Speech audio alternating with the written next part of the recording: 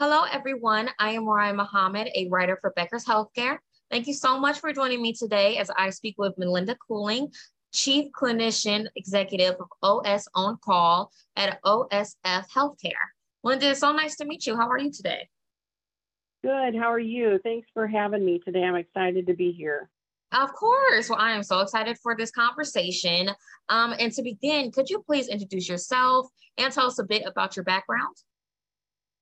Sure. So my name again is Melinda Cooling. I have been with OSF Healthcare for about 25 years. And I always say I grew up in this health system. I started as a medical office assistant before I went back to nursing school and eventually back to become a nurse practitioner. So I have functioned as a nurse practitioner for about the last 20 years and have been involved in leadership and advanced practice for the last 10 years of my career in a lot of different areas. And so, in addition to my OSF on-call role, I also serve as the Senior VP for Advanced Practice for OSF Healthcare. So I really get to be involved in a lot of the clinical work that we do, new care delivery models, especially some of the new digital work that we're doing to help us prepare for the future. That's amazing. Well, with your years of experience in different fields, what I would like to ask you first is what are you most excited about right I think that some of the new care delivery models that we are starting to see really evolve and the care team models that we are starting to see grow and innovate, especially in the digital space, really provides us a new opportunity to meet patients where they are in their health care journey. And what I mean by that is traditionally, we depended on those every 3 or 6 month visits to meet our patients, really look at their clinical care, where now we can augment that care with remote patient monitoring, some of the digital tools that we have to really engage those patients in a new and different way, which is really important as we strive to improve the outcomes of our patients. We have to have more consistent touch points. We have to provide education in a different way, and we have to engage with them differently and have them be part of their healthcare instead of it being sort of the traditional one way, I'm going to tell you what to do as a clinician to the patient, but now I'm really engaging you in your healthcare and how do you be part of that and contribute back. So I think that's one of the things that really excites me about all the digital tools that we have and the new care delivery models that we can think about using in the future to engage our patients. Yeah, thank you so much for sharing that. And, Melinda, I'm glad you commented on technology briefly because I wanted to get your opinion on it. So what aspects of healthcare are prime for IT disruption today? Yeah, I think there's a lot of different areas that we really have to disrupt even ourselves. So the EMR is, one of the best things that's really come about for both clinicians and patients. But one of the things that's also the downfall is that we have to make sure that we can integrate our EMR system with some of these new digital technologies. So we can make it easy for our patients and clinicians to see the data that's coming in. So one of the things that we think about is how do we integrate better?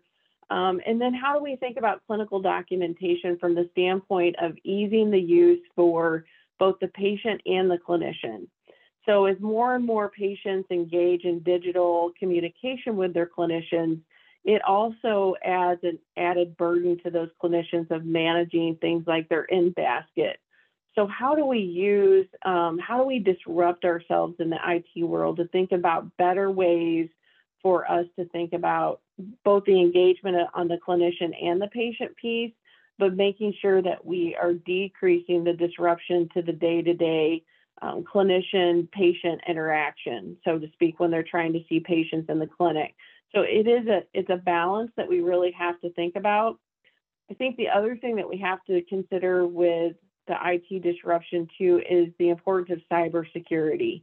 This is becoming an increasingly important issue, I would say, in healthcare organizations as we're posed with new security risk. And there's a lot of really sensitive data that we have in these fields within the healthcare EMR that we want to make sure that we protect. So those are some of the areas that I think we're really going to have to disrupt ourselves and think about some of the new digital technologies, the cybersecurity pieces, and then just making sure that we always have in the center the clinician and patient experience.